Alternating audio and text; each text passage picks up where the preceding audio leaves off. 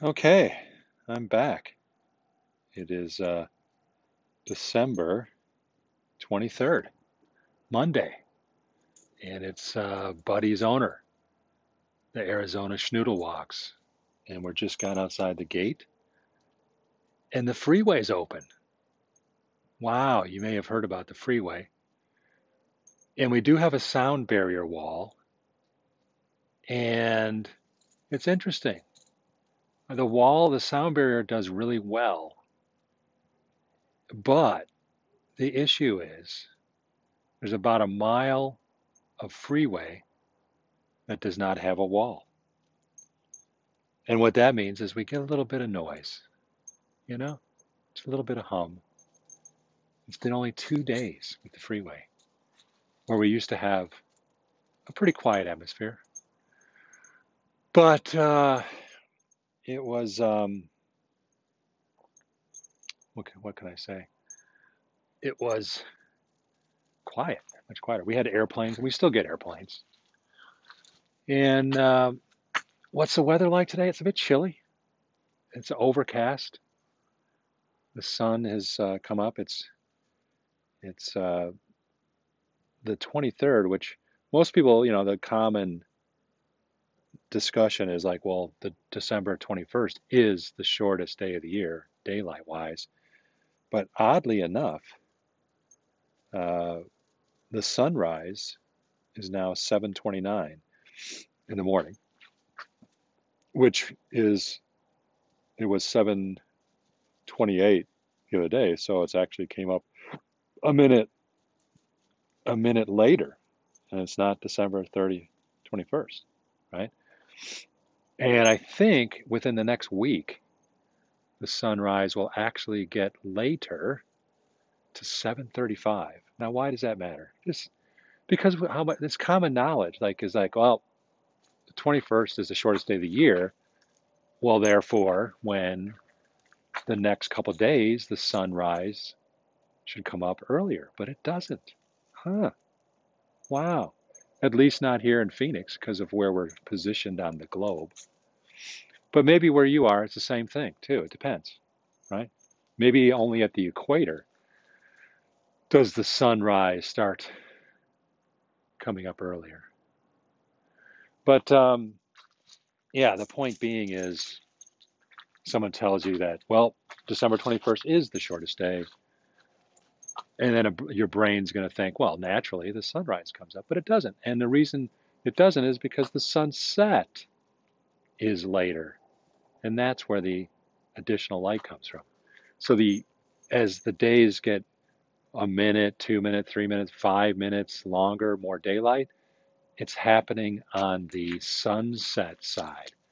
And that always puzzled me, and I'm sure there's a reason for it, probably because of the angle of the Earth and all this stuff.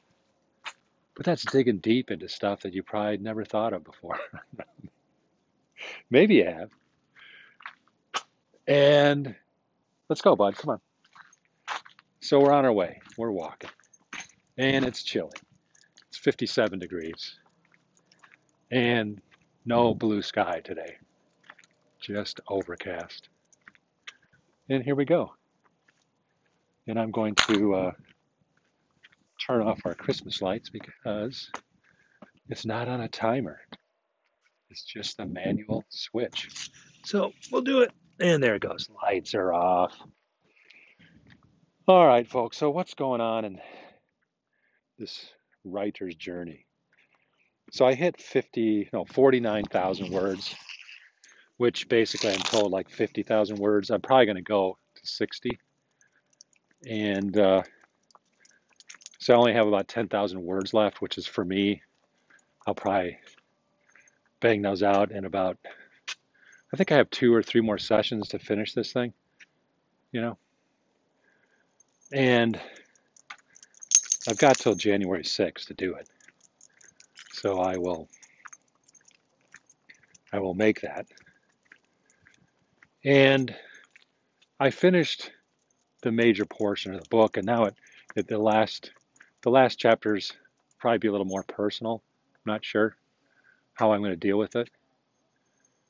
Um, because I want to talk about what does it really mean to live a sola spiritu ambulatio life.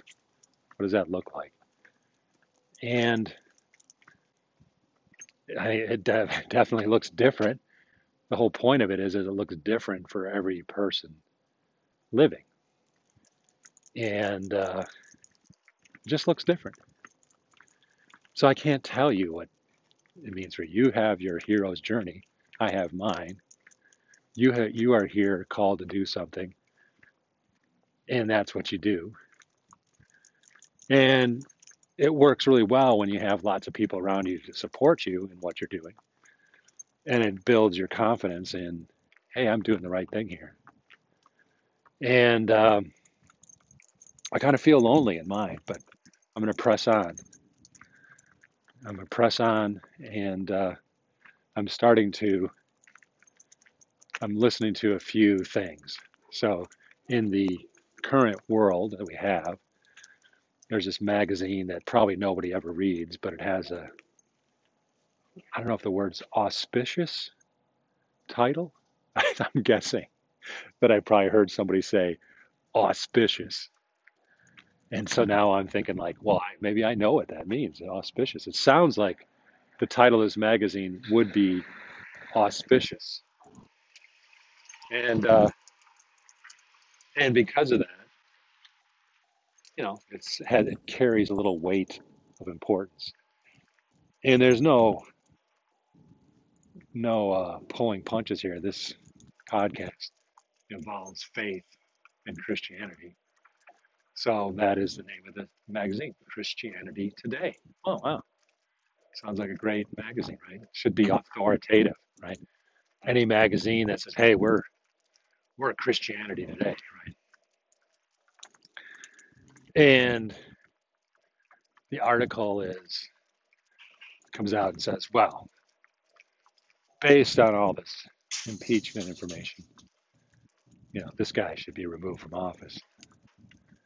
And morning, Doug. And so it makes a case for that.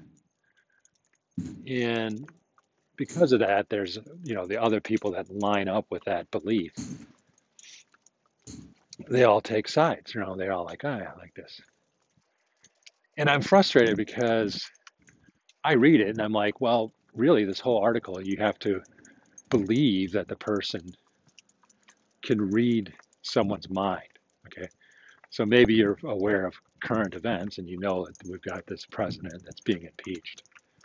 And I kind of minimize it. I mean, it's going to sound like I'm defending this guy, but hear me out because I,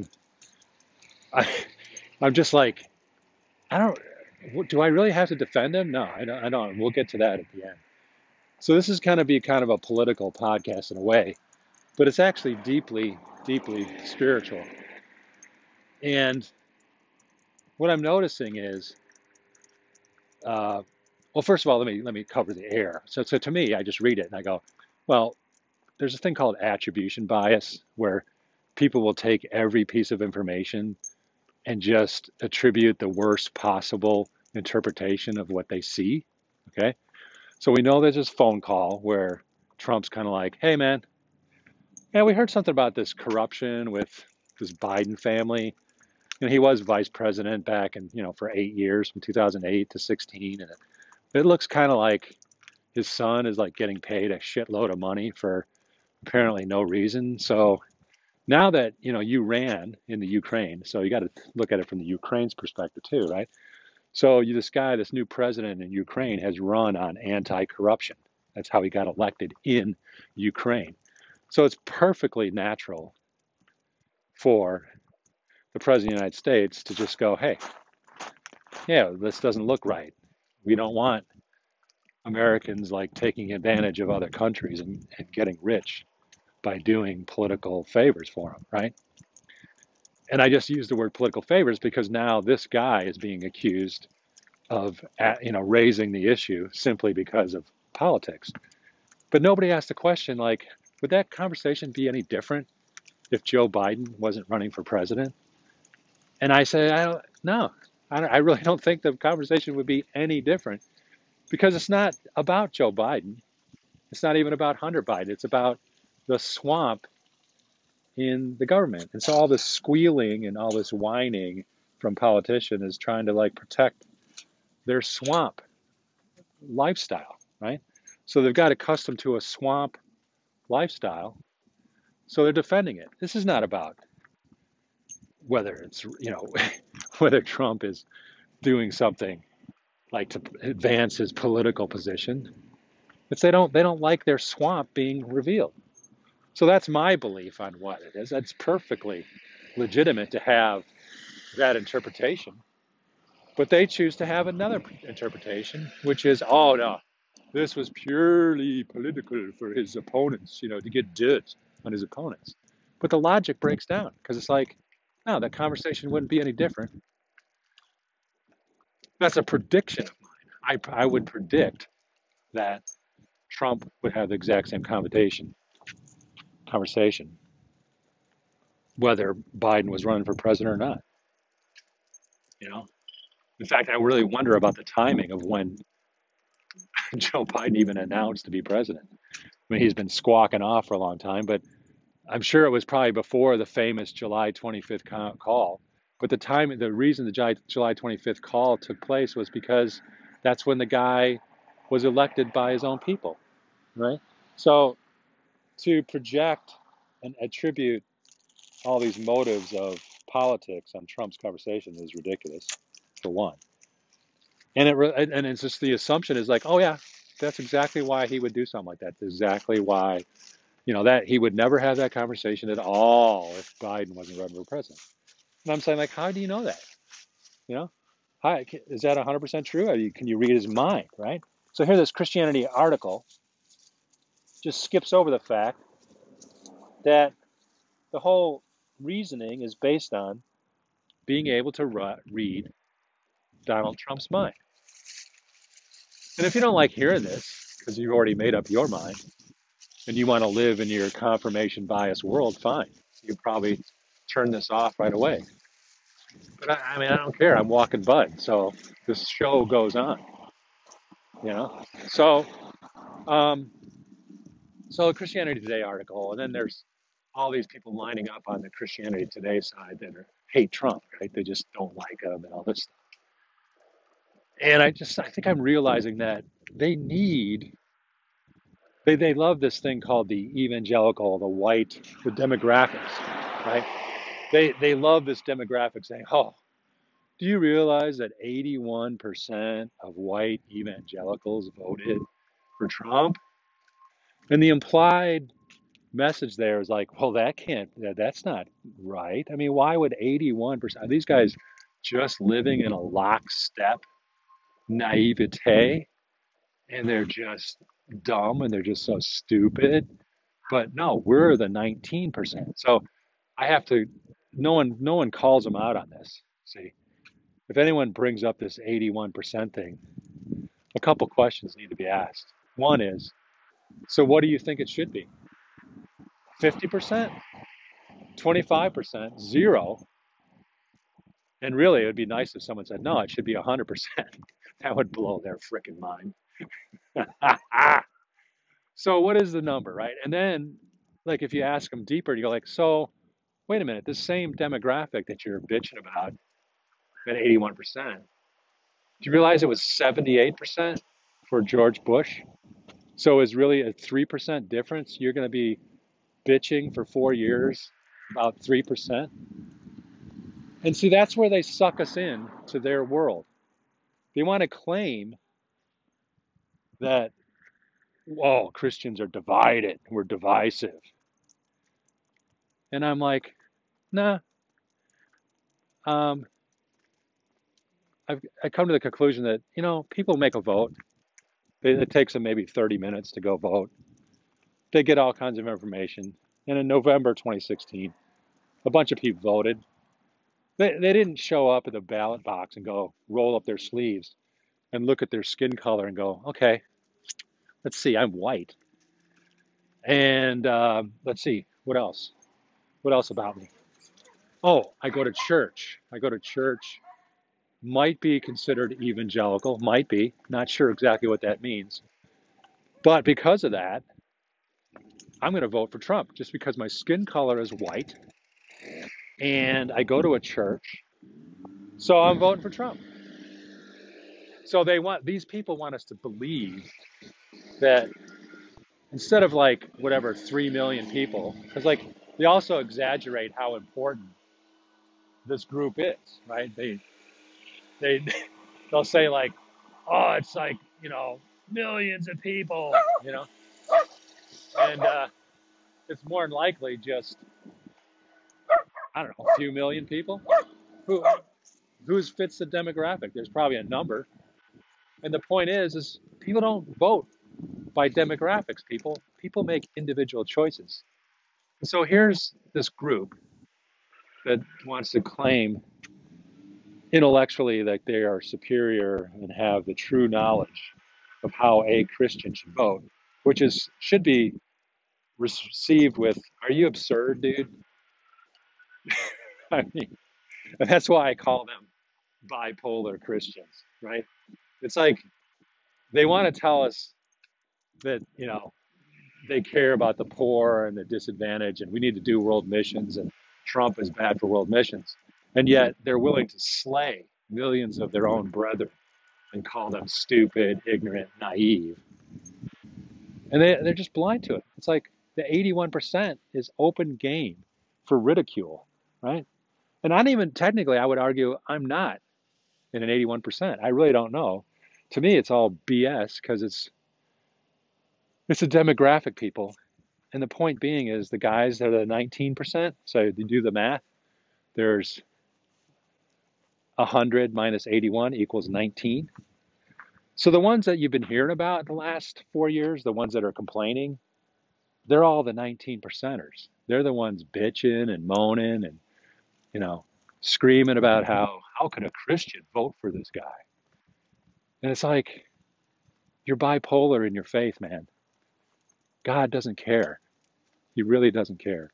People think about it. You go in, you make a decision, you take a pencil or pen and you fill it in a box.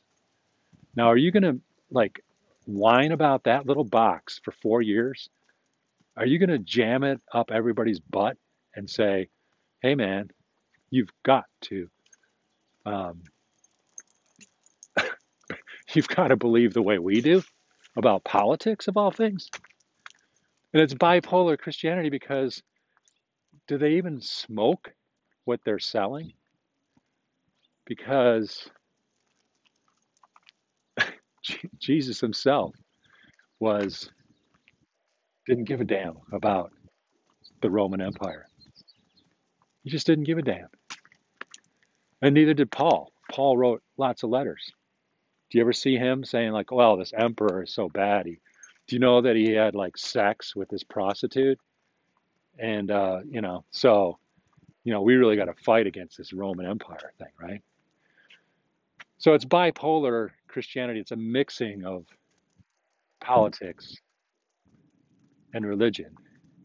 And I would say it's even, you can take it to another level too on the politics.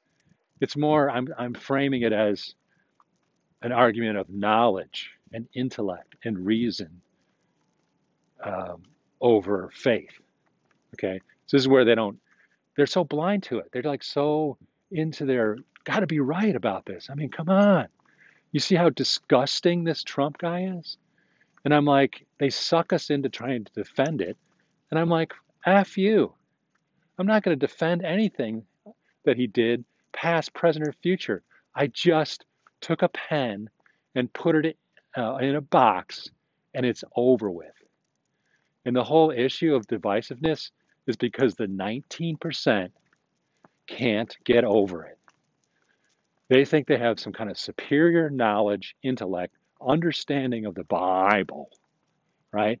They have some kind of understanding of the Bible that's more sophisticated because they can read Greek and Hebrew, and like there's a secret message for the 19% that they get it, right? Oh, yeah, we get it, man. But you 81 percenters are just a bunch of hicks from Alabama and Georgia or something. So that's that's the 19 percenter. And so it's knowledge. Take the politics and just call it knowledge reasoning. So here again, they're bipolar because why? Because Paul said, hey, I can have all the knowledge and wisdom in the world, but if I don't have love, I am nothing. So these bipolar Christian politician people who put politics and knowledge above faith and love and the spirit, they don't get it. They don't get it because they're with all their ranting and bitching and claiming divisive in Christianity. Guess what? If they just shut the hell up and go, well, people made a decision, damn it. They voted. I can't fucking help it. I don't agree with it, but I'm not called here to ridicule my brothers about a choice they made. And what's ironic is they're outnumbered 4-1, right? So a lot of them have platforms, right? They have their own platform. Nowadays, you could, gee, guess what? You can just start your own damn podcast. Oh, really? Can you now? So I see the irony. I'm walking my damn dog. I don't do show prep. I don't have my points. But I can pontificate with these people too, right? Just because they pontificate, oh, and they have a following. Oh, yeah, they built up a following. So they have so many followers on Twitter. So just because I have like one follower or something, oh, yeah, what I have to say doesn't mean jack because they found 50,000 or 100,000 dudes that are also as arrogant as they are and believe in knowledge. Knowledge. Oh, yeah, we can knowledge. We're going to fix those 81%. And so they rant and rant for 4 years. And I guess they must think that success to them would be if the if the percentage goes down to 78%. Now think how stupid that is. I bet you they're going to like cheer and be excited if the demographics come back in 2020 and say, "Oh, we had such an impact, people. We got that number down to 78%." Meanwhile, Candace Owen and other black people are probably getting the 91% that voted a Democrat. Watch that come out to be 83%, a drop of 8% blacks. Wow, man. So their virtue signaling in the black community might get their 91% down to 83%.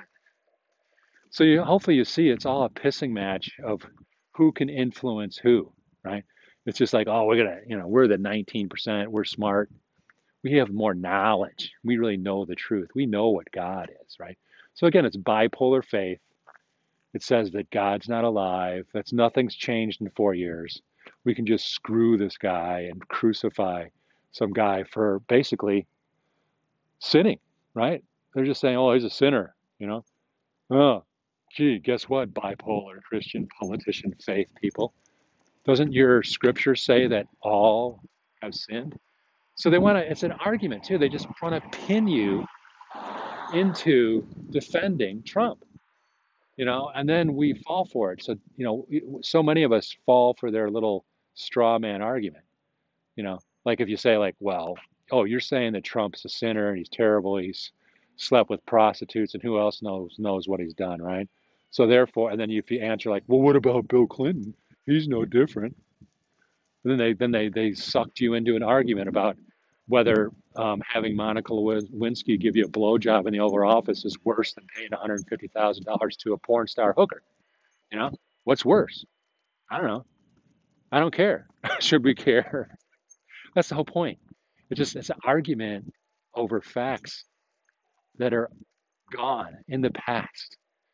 What does our faith say? We have a living God and a Holy Spirit that works with individuals, people, your life. You have issues. You may have kids. You may have things to do, right? But no, there's this Christian community. Let's call them the 19 percenters who know better. Yeah, they're just so smart, so intellectual, and yet they won't read 1 Corinthians 13. and see that they're not being loving to people who just simply voted. See, like just because they want to invest hours and hours and days and weeks and months and years into arguing a knowledge point, and what makes them feel good and what gives them endorphins is to have an enemy. And right now, their enemy is other Christians, unfortunately, that don't believe the way they do. So they find, again, it's bipolar faith. They ignore their very own scriptures that are staring them in the face, but they'd rather listen to N.T. Wright talk about 1,600 pages of the life of Paul. And mark my words, in heaven, I'm gonna make sure Paul has a chat with N.T. and just say, dude, it took me 30 minutes to write the book of Philemon. Why did you spend 3 months, 500 pages, 100x the amount of words over a simple letter that was just supposed to be read? You know? But see, if you're part of the 19 percenters, it's okay because I want to believe N.T. Wright. He's a scholar and intellectual. In all these Twitter debates, the last 24 hours, or I don't know if it's a Twitter debate, but I just put out some counter thoughts like, hey, dudes, um, I don't think this is really right or about this or that. And it's just raising the kind of like the obvious. It's not hard to say, oh, really? Is that truly the Christian position? And so some woman pastor, which is hilarious because she did respond to my last set of tweets, but I got more important things to do than to deal with her. So I just saw that she responded, which kind of gives me a little kick. And I'll talk about that next because it's kind of fun. But uh, she, at some point, she started railing on about how it was really, you got to understand the first century politics, that the Roman Empire really wanted to kill Jesus. They really had it in for Jesus, you know.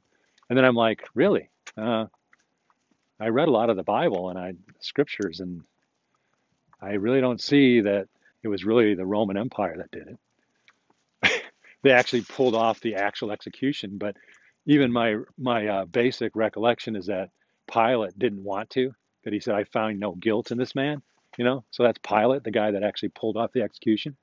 So if he, was that some kind of like double head fake move that Pilate was like, you know, and so this woman pastor who's probably feels inferior because she's a woman pastor, and so she probably feels like she has to constantly justify her existence because she's a woman, right?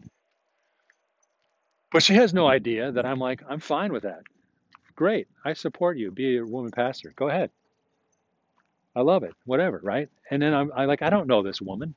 I don't know who she is, and I don't want to crawl up her butt and try to figure out like, oh, where is she a minister? Where is she a pastor? Oh, well, whoa, what? Let me crawl up her butt and find out all I can about her. What school did she go to? Oh, she went to Evangelical Divinity Upty Squat, New York school. Oh, and she had Professor Umpty Squat. I don't give a fuck.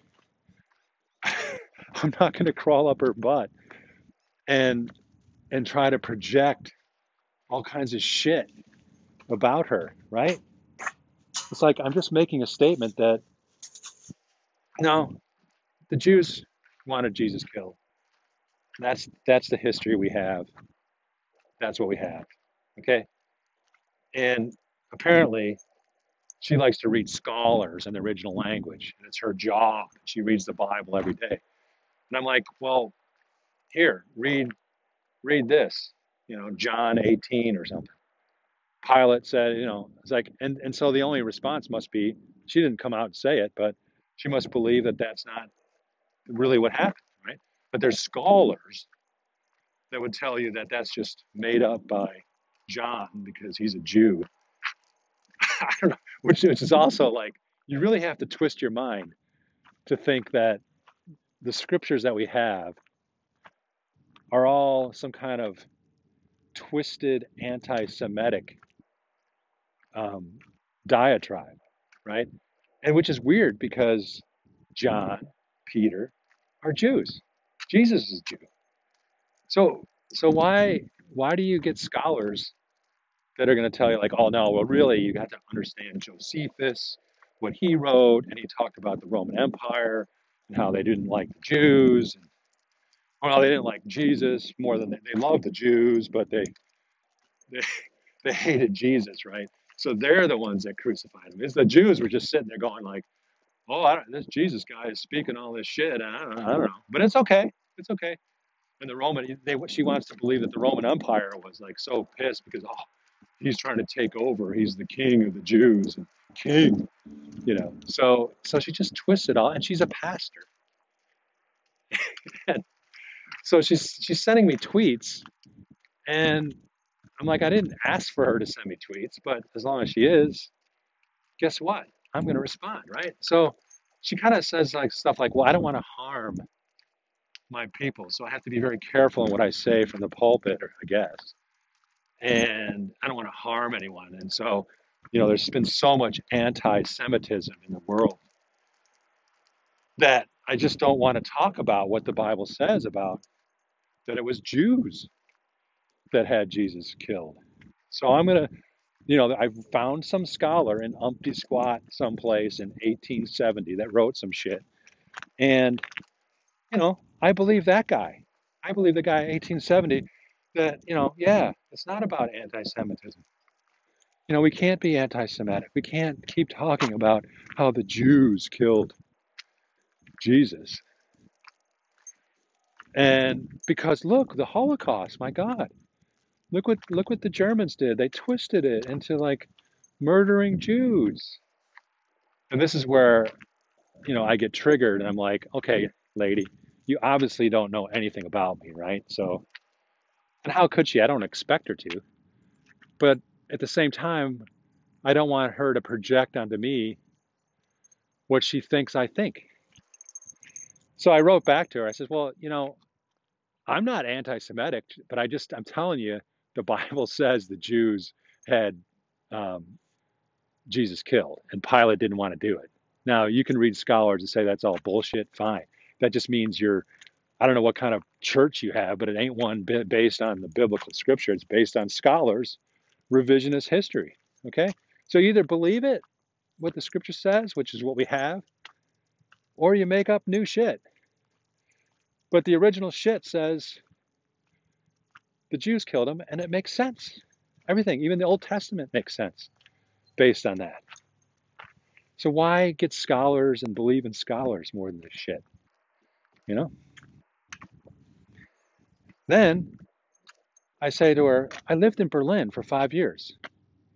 I could walk outside my apartment 3 minutes and I could stare at 29 Beethovenstrasse in Lichtenrade, Berlin, 12307, Postleitzahlnummer.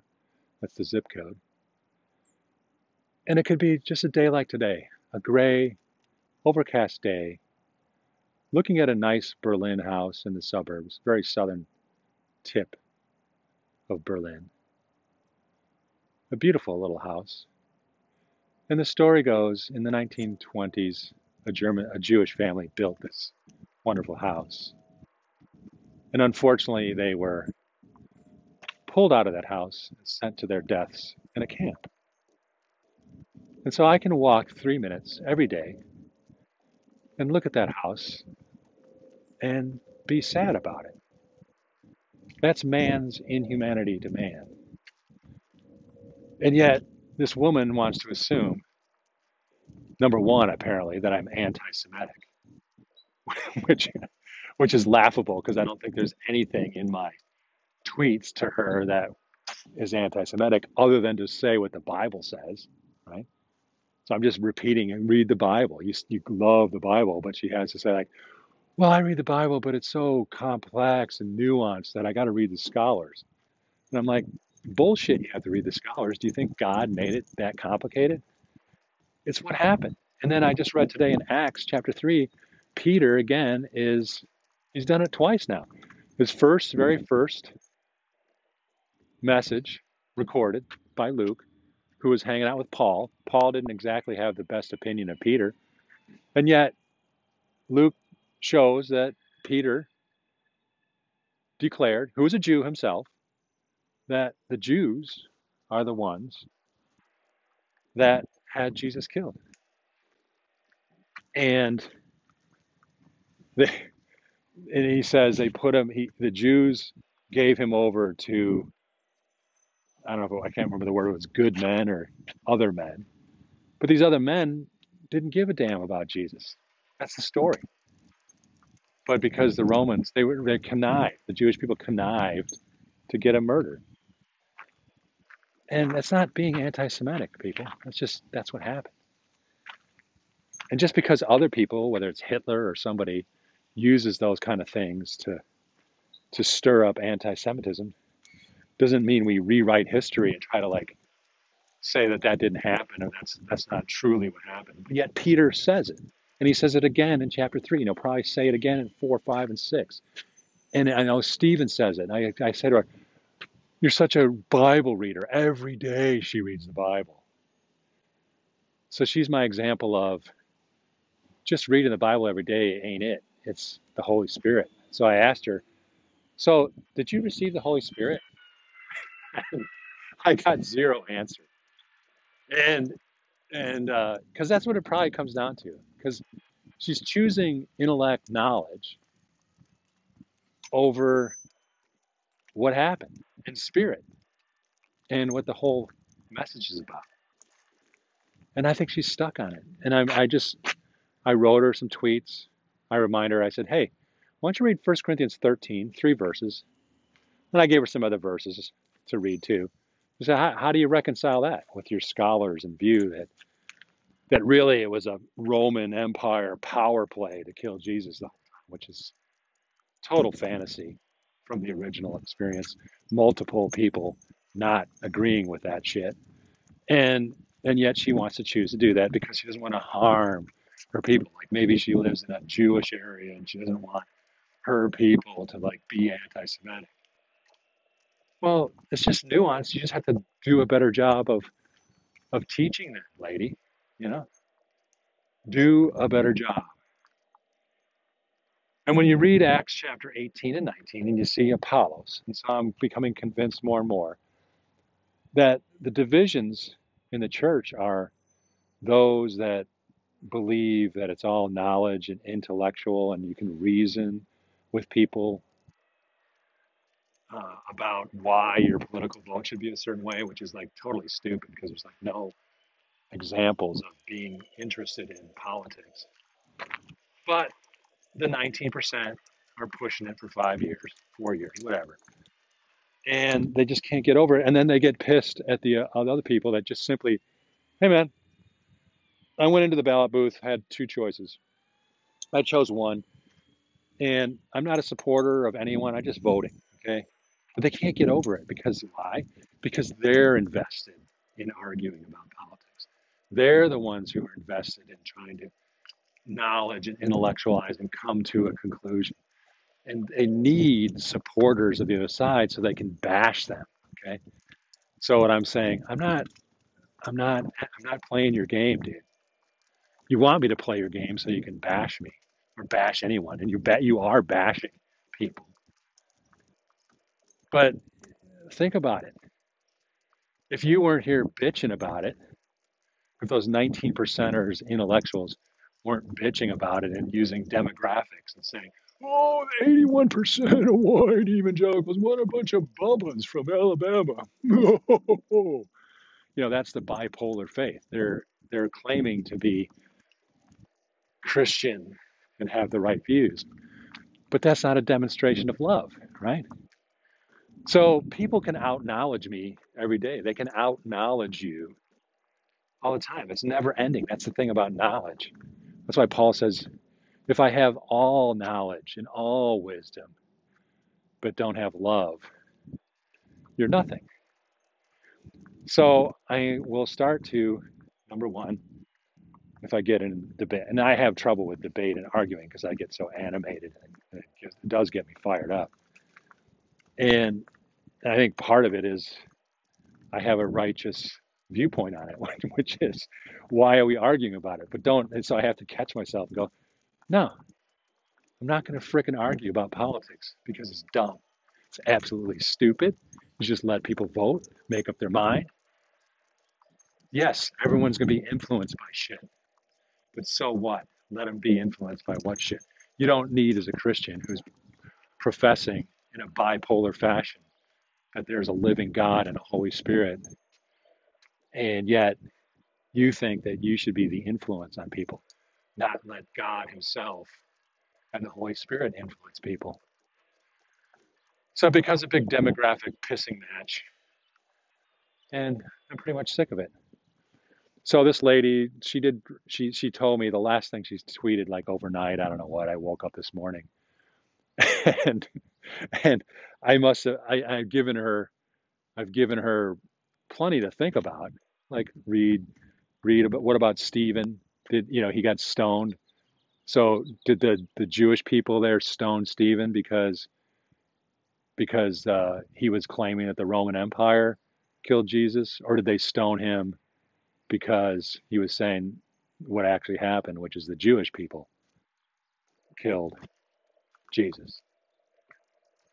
And it seems pretty clear from the text that the dude was stoned because he was calling out the Jews.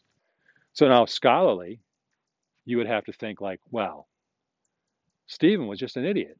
He didn't get it. He didn't, Stephen didn't have the real knowledge that it was really the Roman Empire the whole time. You didn't really know that Pilate was really Epstein in the cell, and he had dirt on all these Jews. So therefore, Pilate, being Epstein, he was manipulating the Jews and said, "We really want to get this." So here's how I guess this is how they would have to justify it. They'd have to say that the real history is that the Roman Empire couldn't stand Jesus, and they just had to get rid of him. That's because they're a Roman Empire, right? And Jesus was, he's kind of saying he's the king of the Jews. He's kind of being king. So the Roman Empire really had it in for Jesus. So the whole Pilate thing was just a charade. That it was really the Roman Empire that went to these Jews and said, "Look,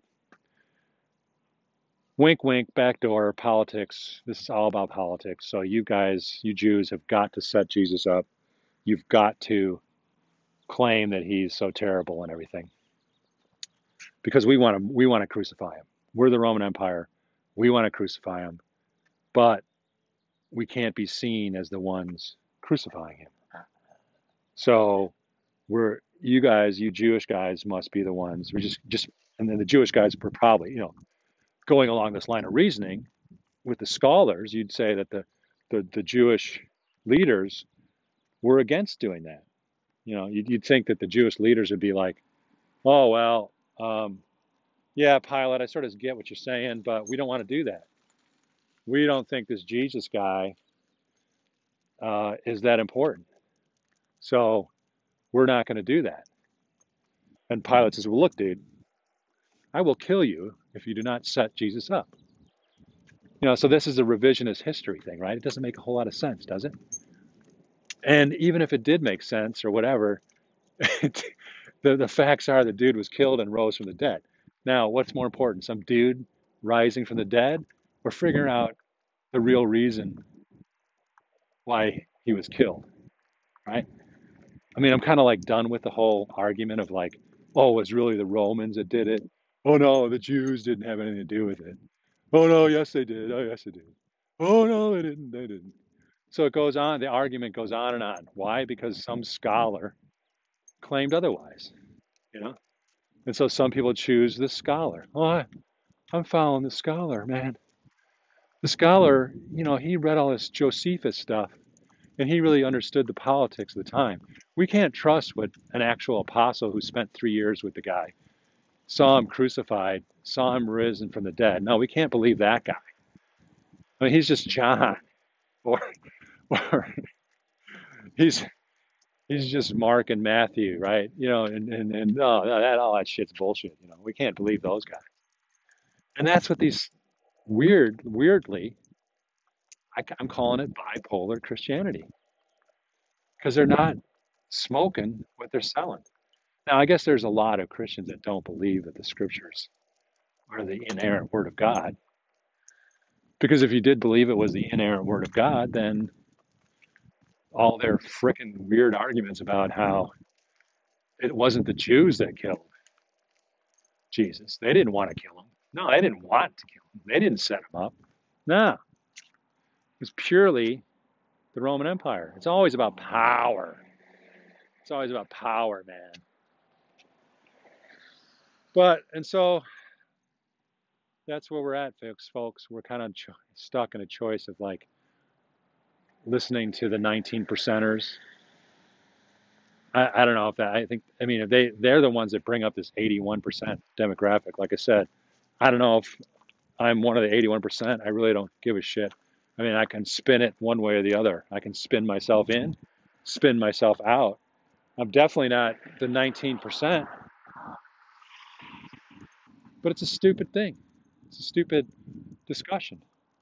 And yet the intellectuals think it's important. The intellectuals on the Christian side, this is where their bipolar faith. So I'm not real eloquent about this stuff, but Eric Metaxas was getting slammed by the intellectual Christians that think it's somehow you can't support Trump, and he's getting beat up on it. So I sent him my little diatribe this morning. I don't know if anything will happen with it, but I think that's pretty close. One that that Eric is more Holy Spirit oriented than others. So there's an old dog stumbling. Come on, bud. Hey, Mary, are you coming on over? Are you coming on over? Yeah, yeah. So I'm gonna pause and have a dog talk. All right, I'm back. Had a little chat about dogs, trying to be kind. Am I trying to be kind, or am I being kind? I think I'm being kind. Increase our kindness level. But man, do I get triggered? I get triggered by the politics. So I don't know what this woman pastor is gonna say, but I think I may drop on her like she just told me like stop now. And so like this is one of those things where like who gets the last word, right? So I'm she doesn't realize that I actually care about her, right? And just because I think her thinking is off base doesn't mean I don't love her, right? In fact, my commentary is actually a loving thing to do because probably people don't tell her what they think. They may go to her church and go like, well, all right, I'm going to this church. Yeah, it's kind of cool. We got a woman pastor. And again, I don't give a shit. And what's ironic is she has no clue that I've been participating in a church for 20 years. If I told her what church that was, she'd be like, "Oh fuck, you're one of those?" And her first thought would be like, "Though, oh wait, those people. Oh, they're totally against women pastors. Oh shit." This guy is like, "Fuck, no wonder we don't agree. No wonder. He's one of fucking those. He's one of those." Right? But she doesn't realize that just because I go or have attended that church, I'm totally fine with women pastors. Just because this church is totally against women pastors doesn't mean I am. Now, I question my future participation in that church, right? I probably am not really participating in that church anymore. But for, but for after 20 years of being there, you'd think they would really drum into me the no women should be a pastor crap, right? But see, it's Twitter, and she doesn't know me, and I'm just trying to be loving, and I point out the. So she says, "Stop now," and I'm like, "What? Do you think that's going to stop me? Fuck no, fuck no." You engaged with me on Twitter. You made all kinds of fucking assumptions about my beliefs, thinking. You don't treat me like a human being. You just slog me off as some demographic. And you have an opinion and you don't really want to consider anything, but you will consider scholars. So the only way that I would have any weight or carry any influence or authority is if she thought I was some kind of scholar, right? And yet the very scriptures make fun of scholars. Peter and John, I'll be reading it tomorrow or the next day. It's going to say, hey, man, these guys are uneducated and untrained men. And yet Peter and John were the guys who got a lot of this stuff started. Uneducated, untrained men. And yet now we're supposed to like respect scholars. Well, I mean, I don't mind respecting them. I love them, but they're like so theoretical, academic. And because of that, I honestly think they've overlooked the simplicity of, did you receive the Holy Spirit when you believed? What? I didn't even know there was a Holy Spirit. Yeah, it had to be explained to them. Yeah. But they were good followers of Apollos who taught accurately about Jesus. And I'm sure this lady probably does think that she's teaching accurately about Jesus.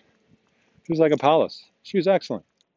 And that's the danger, the trick, people, is we're listening to people that teach accurately about Jesus, but are we really walking in the Holy Spirit?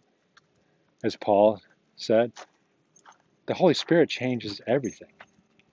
And yet the intellectuals, the Apollos, the accuracy about Jesus, ignore what's right in front of their face. And it's bipolar because these guys can chuckle, laugh about some Alabama, Georgia, Trump supporting Christian who takes a box cutter and cuts a inflatable doll and make fun of them on their podcast. And yet bipolar wise, they're like, oh, we got to get the gospel to Africa, Indonesia. We gotta go get the truth to them. So you see, it's all about knowledge, truth, and pride and ego to them, not about actually spiritual love of this guy in Georgia that takes a box cutter. And we can ridicule him and say how bad the box cutter dude is, but is that what we're called to do? Is make fun of a dude on a podcast about, theoretically, it's supposed to be about the greatest story ever told, the greatest mystery. But they're clouding it by wanting to be correct, right? So would they argue with me and say, like, well, aren't you just trying to be correct? And I'm like, well, I'm not trying to be correct about politics. I'm trying to be correct about God. And what I see about God is that he's still alive. And there's a Holy Spirit that you guys don't seem to be talking about. You'd rather intellectualize, talk about the scriptures and scholars and knowledge and Josephus and blah, blah, blah, blah, blah, blah, blah, blah, and just simply read the Bible as some kind of magic formula instead of thinking about it in a simplistic way, not a under the microscope. Let's do a frog. What do they call that? Biology, you did a dissection. Yeah. Instead of like looking at a frog and going, cool, frog, man. You want to put it in formaldehyde and cut it open and dissect it. That's not the faith, people. And yet that's why it's bipolar faith, because they're dissecting and trying to be right about the words, the knowledge. And when they had an opportunity to show love to a guy that's box cutting a inflatable doll, they had an opportunity to show love to that guy. They made fun of him ridiculed him. And that will happen to us as well if we, apparently, if you want to walk in the Spirit, you're going to get ridiculed. And I think that guy is kind of responding in spirit to his, well, maybe it was dumb. Was it maybe dumb? Maybe. I don't know. Do I have to ridicule the guy for it? Can I just say, well, maybe that wasn't a smart thing to do. Let's move on. Or maybe like, I could see why that guy might want to do that. It's not that big a deal. Maybe it's because the whole society is polarizing everyone. And there's a portion of the Christian faith that instead of unifying the Christian faith, joins in on the polarization at a political level. So faith, God has got to be above politics, right? It's just obvious. And yet the 19 percenters want to drag us into a debate over something that you decided in 30 minutes. Boom, check the box, done with it. Got other stuff to do the next 4 years than defend, bullshit, argue with people that are pissed because they didn't go their way, whatever the fuck their way is, And they're actually more spiritually like the wilderness, you know. They're like the complainers. Moses was put in charge, just like Trump was put in charge, and so they're the complainers in the wilderness. So who knows? Maybe God will give them an Epstein-loving, corrupt organization again. I don't know. I'm just going to vote my conscience, people, and I'm not going to try to influence anyone else with wisdom and knowledge. I may influence people with spirit and love. So let's influence one another with love. So how, that's actually a now what that we can apply to today, December 23rd. Can I influence with love today? And transform. Again, it's not about reformation. And I guess I would say those people are all about reforming a group, trying to get the 81% down to 50% or even 0%. I don't know what, but that by in and of itself is a reformation. It's a reforming of what the true beliefs are. And I'm saying, no, we've had 500 years of that, folks. All we should be thinking about is transforming ourselves into having more Holy Spirit, more love in our lives. So I got 49,000 words. I'm going to finish my book. I don't know if it resonates properly with people.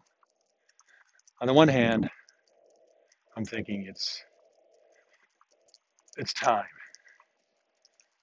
to focus on transformation.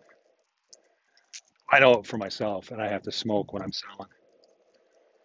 So if I just think about that and go, remember, what am I selling? I'm selling transformation, my own transformation through walking in the Holy Spirit.